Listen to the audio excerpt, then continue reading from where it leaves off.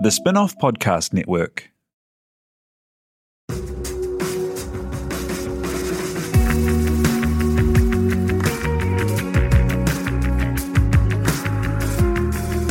You're listening to Business is Boring, a podcast that reckons it's anything but. Business is Boring is brought to you by Spark Lab, offering inspiration and practical advice to help businesses find their edge. To hear more about Spark Lab, including details about the latest events, workshops and business tools, visit sparklab.co.nz. And now, here's your host, Simon Pound.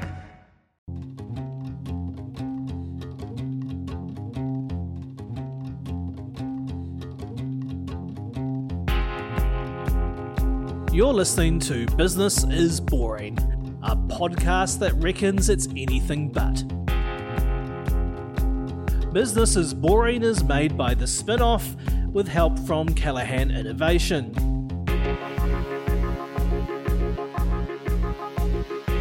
Here's your host, Simon Pound.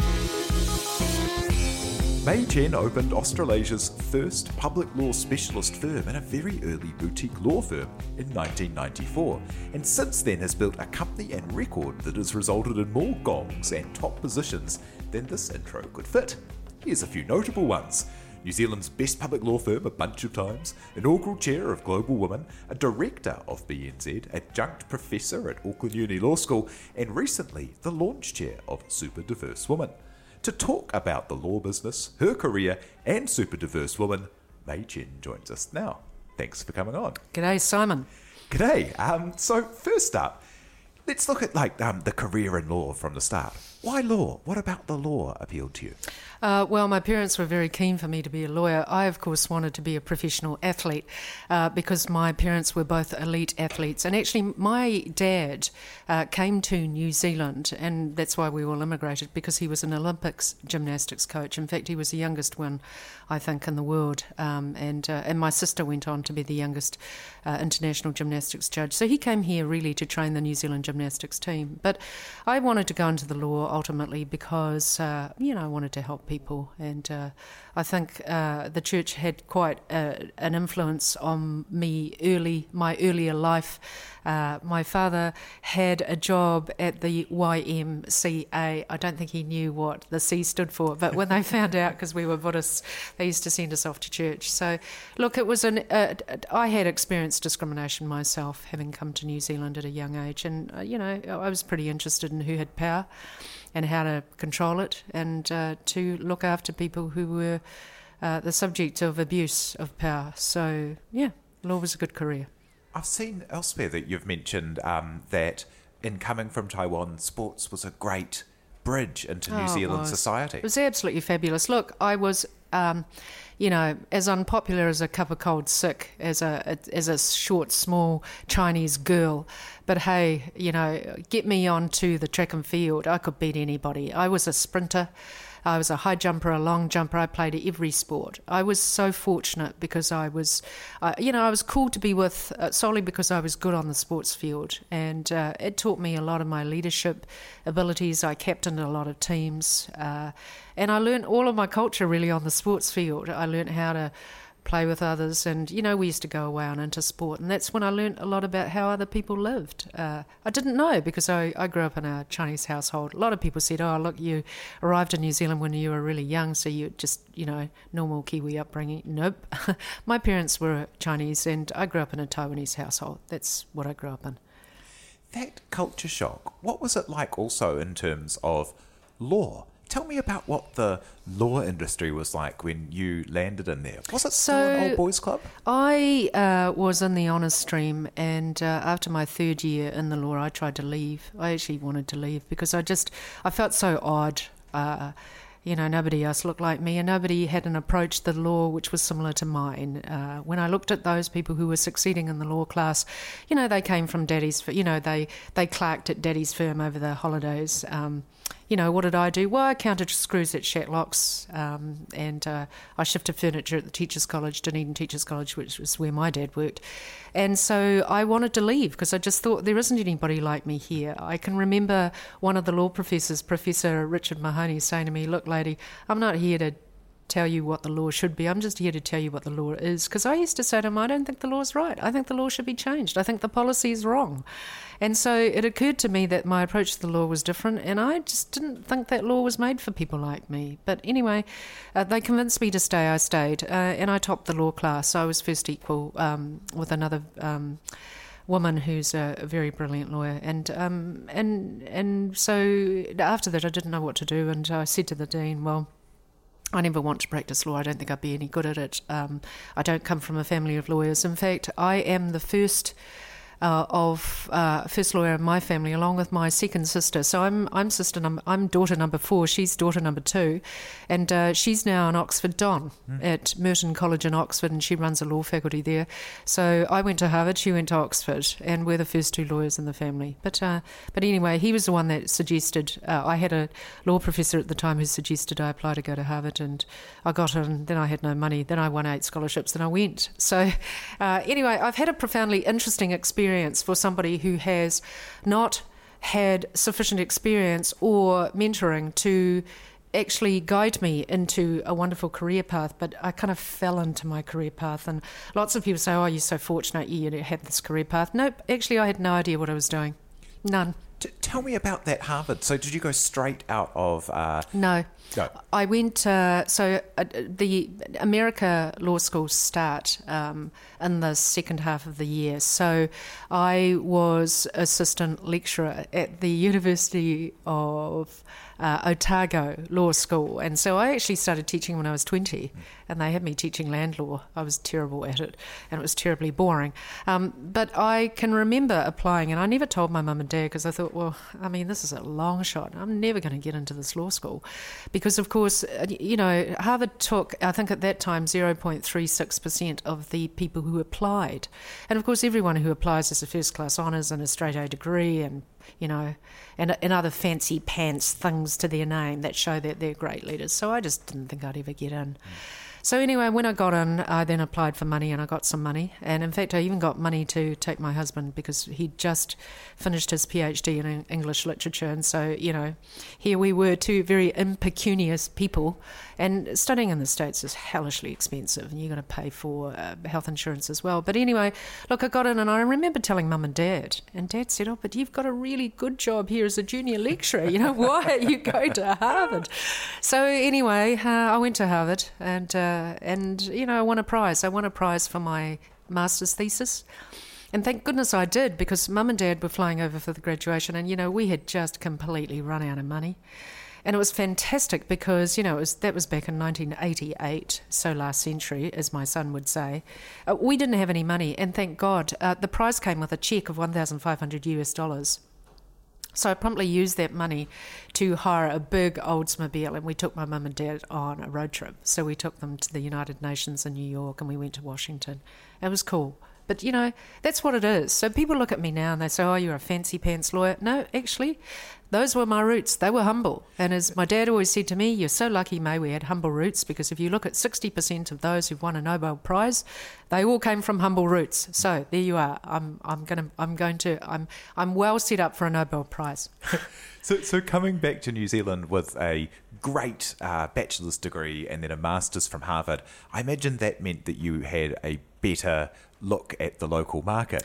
But is it something crazy that, it's like that joke about Obama being president doesn't mean that it's equality. It's only when you have an African American as dumb as George Bush as president that you have actual equality. Well, I don't know. Well, I remember when I got into Harvard, someone said to me, oh, they're just looking for women. And then I remember when I won the Frank Knox scholarship, because it's a really hard scholarship to win. I think it's only for law once every 3 years, so it's a hard gig to land. Someone said, oh, it should have gone to a real New Zealander. Look, it's never been an easy road. You just got to have a thick skin, and you just got to keep working hard. At the end of the day, Simon, I can't ever rest on my laurels. It's as Kermit once said, it's tough being green. I don't look the part. Not a lot of people expect me to look like this. Even when I meet people now, they say, oh, gee, you're quite small, aren't you? You look bigger on television. I'm not sure what that means, but I do my best. I've tried to lower my voice.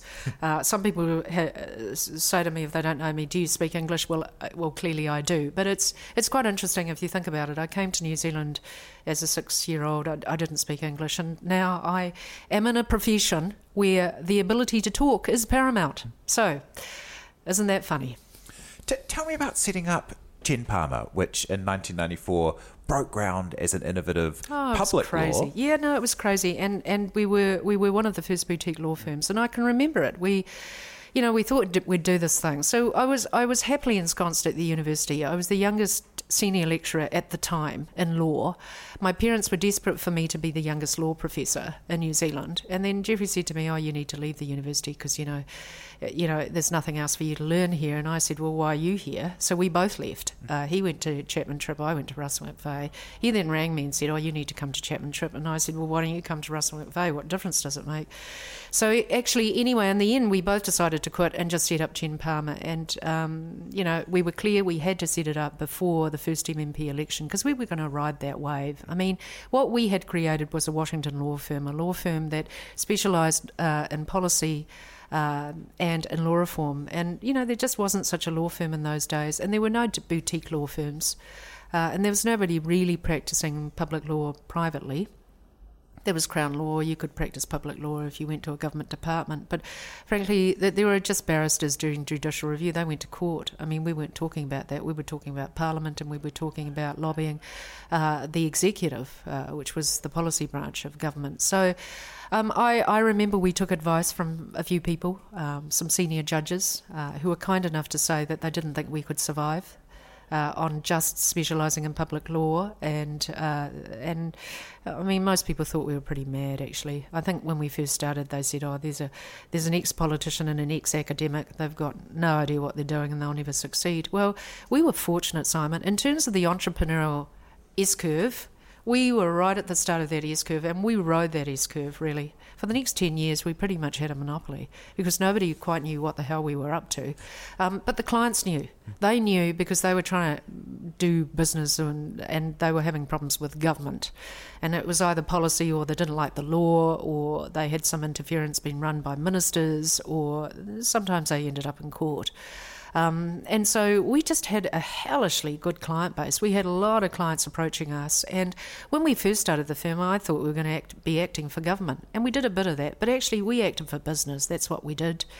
And we drafted bills. We drafted a lot of aid memoirs to ministers. We lobbied a lot, and we ended up in court sometimes. But it was a hell of a ride. Talk me through what is it that a public law firm, the Washington style, as you say, does? Like, do you lobby to change existing laws? Do you contribute to the drafting of things that are coming? Is there any kind of House of Cards intrigue? What kind of stuff are you doing to? Well, actually, we do all of that. Yeah. I guess you need to switch it around the other way. What is it clients ask us to do? Well, generally we used to get calls from clients from Auckland. They'd say, "Oh hell, I'm trying to do this business and they're just trying to pass this law and it's going to kill my business. Stop it." They would say things like that, or "I've just heard that they're drafting a new policy in this area and the way they're drafting it at the moment is stupid because that's not how this business works, and if they do it that way, we're never going to be able to implement it because basically what they've drafted isn't how we do it. So you need to change it." Or they would say, "Look, people are coming after us and saying we've breached, but we're actually not in breach, and so you need to defend us." So we did everything that was needed, really, obviously legally, that's required. And so that's why I wrote the book Public Law Toolbox, because actually the practice of public law is pretty damn difficult. The important thing is to diagnose the problem and then figure out what's the best tool. And the best tool is never the same. It depends on the circumstances. And of course, there's a whole range of tools that are only really valuable to use in the run-up to the election. So, for example, at the moment, on Saturday, I was at a hui. We've managed to get unanimous agreement. There's going to be an agreement in principle put through. There are some things that you can only do in the run-up to an election because you've got a break point, so sometimes the timing gets speeded up, which is either very good or not very good, depending on whether you want it or don't want it. And you really need to understand how government works. And so it's not just going to court, but it's really working upstream so that, you can actually have an influence on the policy or have an influence on the law before it's applied to your client to their detriment. It's really going upstream to make sure that you can ensure that the policy and the law is fit for purpose for a particular business. That's really interesting. And that upstream, when you're talking about government, it means the people at the very highest parts of decision making, doesn't it? It's easier in New Zealand. New Zealand is small. The number of decision makers are relatively small, but you live and die by your reputation, so you just have to stay assiduously apolitical. And I think the only trouble is that sometimes, I'm forced to sue people. People take it very personally. At the end of the day, I'm a lawyer. It's what I do. I mean, it's like saying a hairdresser cuts hair. Look, every now and then I have to sue somebody. It's not personal, it's professional. If I'm instructed, that's what I'm required to do. But obviously, my job is to make sure we never get there. Unfortunately, some clients leave it really late. I work with a lot of entrepreneurs. Sometimes they say, May, keep me out of the law. How can I devise a business where I'm not regulated? So, or they say, we don't like the regulation, you need to change it. But clearly a big issue is going to be a regulation of the Internet of Things, and it's coming. It's just that the law is always very slow in catching up, and then usually when it's devised, it's a bit clunky. It looks from the outside like it's a different kind of law business as well, as opposed to, say, the big contract factories where people are measuring their day in 6-minute units and you can see how many contracts they drafted or whatever. Is it a different model than that kind of like pyramid scheme, big agency, big professional services model? Look, there are times when we have to draft contracts, but if we draft contracts, it might be a contract for a pharmaceutical company that's entering into an agreement with the government of New Zealand through the Ministry of Health for a pandemic flu remedy. And that's hugely complicated because when a pandemic strikes, you have to be signed up. And of course, particularly when you're talking about bird flu, the remedy or the inoculation is made from fresh eggs. So actually, the countries take priority. So we would, I think in that case, we'd negotiated priority for New Zealand to be number 3, and it's pretty urgent because they can only make so much of the serum at a time. But anyway, getting back to it, it's more like we run more like a minister's office here. Things happen. The proverbial hits the fan, we run. And so it is really important that we run an elite shop. We do need to have people who are very good here, and we turn things around pretty quickly. So we fix problems. That's what I do. I'm really clear about that. I am a lawyer, but my job is to fix problems. That's what I do. I'm a problem solver. I'm often a problem solver of last resort. People come here, they're in A&E, they're on the verge of death. You have to try and save them. They've usually spent all their money on other lawyers and it hasn't worked. And generally it's a bit like a James Bond movie. We've got a small window of opportunity and you just got to run and get through it before it closes. So it's quite hard. The lawyering here is not easy. It's not for the faint-hearted. And sometimes you're required to take the government on. Well, it's hard to take the government on. And it's hard to take ministers on. They have a lot of lawyers and they have a lot of resource. And generally your guy doesn't have as much resource. So it's a David and Goliath fight. So you need to be smart. You need to think about different ways of doing things. You got a slingshot and a stone. They got an entire army. And it's usually pointed towards your client, who they're busy trying to kill. So the aim is to try and help them without getting in the middle, because otherwise you get shot as well. It sounds fascinating, and also something that you've kind of made up as you've gone. You've put the tracks down in front of yourself because there wasn't the model ahead. Let's talk a little bit about kind of, forging ahead where the model doesn't exist with diversity as well, which is something that's been a huge focus of your career between Global Women, the Asian Business Leaders Network, with super diverse women that you're getting into now. Tell me about the need for that. Well, I think it's important always to give visibility to things that are invisible, particularly when you can see them evolving. Of course, I'm very sensitised to that because I've really lived that diversity journey my whole life, but I just knew I had to come to Auckland. And when I came here, I thought, my God, this is a different country. And I realised that what would be needed would be 2 major things. That, first of all, Pākehā businesses would really need advice on how to deal with not export consumers, but clients in-house in New Zealand that were really different and would want different things and speak different languages and have different cultures and have different expectations as clients. But also that there would be a wave of super diverse clients. migrants who come to New Zealand don't necessarily understand the rule of law culture, don't really understand how to do business in this business culture, don't speak the language very well, who are going to have a range of issues. I mean, if a normal Pākehā business has enough trouble with, regulation, these people were going to have it in spades. They weren't going to be able to really understand the rules and the laws, even the basic ones about employees, PAYE, holiday pay, about the fact that you can't pay people under the table if they're on restricted visas because you get prosecuted under the Immigration Act. That they'd have Overseas Investment Act problems. So it's all come to pass. I mean, I started this journey 5 years ago. That's when I arrived in Auckland, and I set up the Super Diversity Centre for Law, Policy and Business. We're busy doing cultural capability audits now, not just IQ, not just EQ, but now CQ. The ability to have sufficient cultural capability so that you can manage your super diverse employees. Almost 50% of the talent pool in Auckland are migrants and their New Zealand-born children. And also on top of that, if you're wanting to attract new migrant clients or ethnic clients, then you need to have a bit of cultural capability. Otherwise, you're not going to know what it is they want and you're not going to be able to communicate with them. So I've loved it. It's been fun. And as a legal entrepreneur, I've seen it coming. And so that's why I set up the Super Diversity Centre. It's set up under Chen Palmer. And so we now do consultancy advice for business because, businesses are saying our market share is dropping. I say, well, what's your client base? We look at it, it's a traditional Anglo-Saxon client base. I say that's wonderful, but the trouble is that the average age of an Anglo-Saxon is 41, of a Pacifica is 21, Maori 23, Asian 30. And in terms of the population in Auckland, almost 50% Maori, Pacifica, Asian. Yeah. By 2020, it's in 600 working days, Simon. 1 out of 3 are going to be Asian. By 2038, which are Stats New Zealand projections, 51% of the population is going to identify as Asian, then Maori, then Pacifica. Now, 65% will still identify as Anglo-Saxon.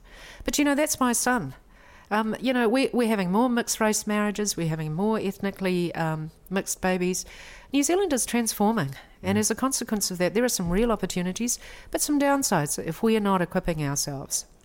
You know what I find amazing, and I think there must be a wave about to break here, but you look at kind of the mid-ranks of Fonterras or ASBs, these big corporates, and there's great diversity in culture and gender, especially. But then you go up. And then and you've got one top NZX 50 CEO is a woman, 13% of directors are women. There must be a wave about to break because we've been going backwards for a few years. Yeah, and I guess, Simon, I'm part of that wave. I mean, I sit on the BNZ board. It's a major board. I look around me. There aren't a lot of people who look like me. So it's important for me to set up super diverse women, and it was important for me to set up New Zealand Asian leaders because when we did the survey, we found that 5% of top 100 NZX companies had any Asians on their board, and yet over half of them had their major markets in Asia. On top of that, if Auckland is the major market in New Zealand, we've got a situation where we're moving to a third of the Auckland population being Asian. So, at the end of the day, some Asians have assimilation bias, just like everybody else has assimilation bias. They like the organisations they do business with to reflect them. And all I'm saying is that there's now a growing group of people. And so, diversity cannot be narrowly defined as, straight white women wanting to get on boards. I'm sorry. The definition of diversity is diverse. Mm-hmm. It's all of the things that differentiate us. And in many ways, it's not a gender and it's not an ethnicity. So sometimes just not being an accountant means that you bring diversity to a board. Precisely, or not being a lawyer means you bring diversity to a board. It's about different thinking. And I have to say that I sometimes, on behalf of power style males, because I'm married to one, get a little bit upset. People stereotype people according to their gender and race. To be honest, I've found some power style males much more open than some women about issues to do with Asia. Because, for example, I work with the CEO of NIB. NIB is the key sponsor of Super Diverse Women. The CEO has spent longer working in Asia than I have.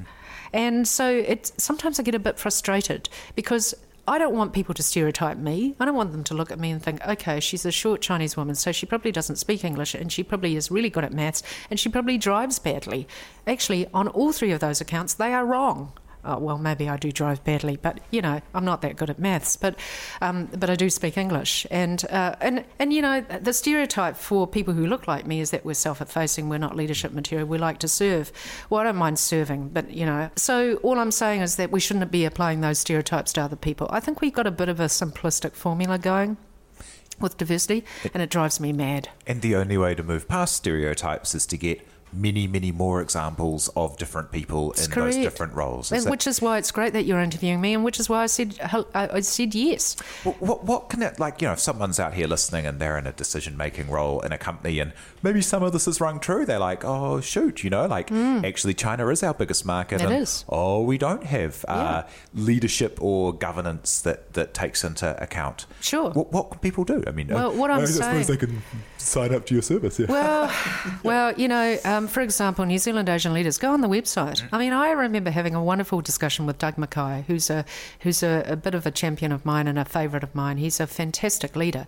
But at that time, he was CEO of Auckland Council. And I said, Doug, here are the 8 CCOs. I mean, they're in the top 30 businesses in New Zealand, and you got one Asian director on them. And he said, oh, well, we've really struggled. We just haven't been able to find any Asians that are qualified.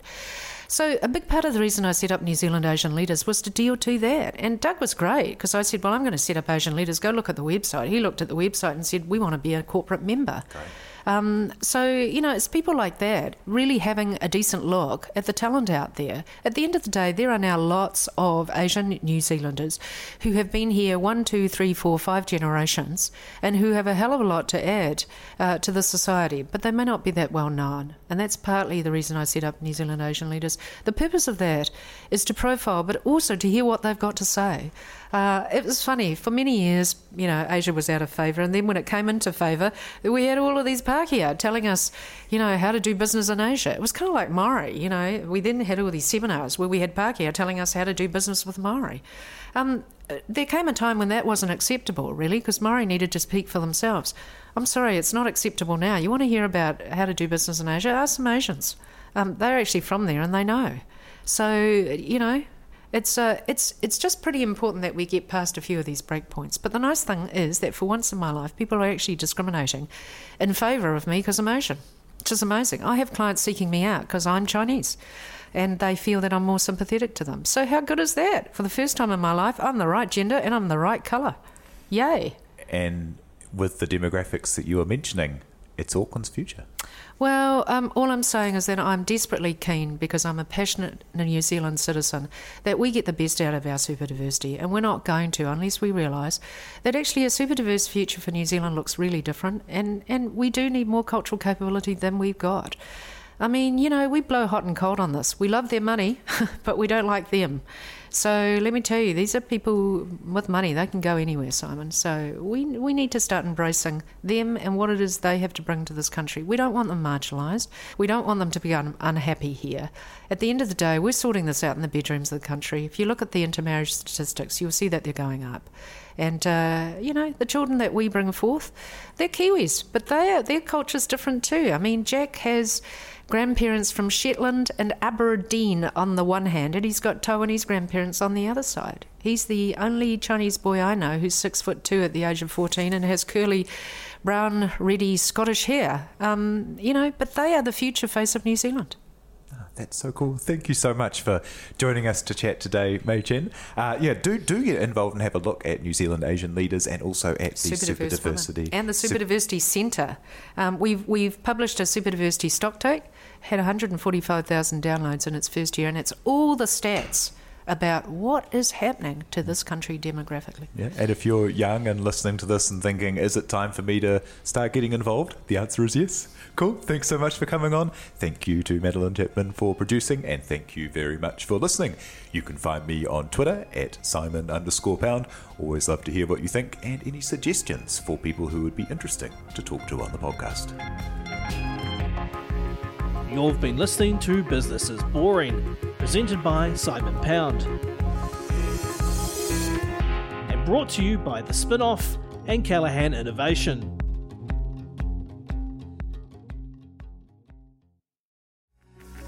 From the Spin-Off Podcast Network, that was Business is Boring, brought to you by SparkLab. Make sure you're following Business is Boring wherever you get your podcasts. And for more information on SparkLab, visit sparklab.co.nz.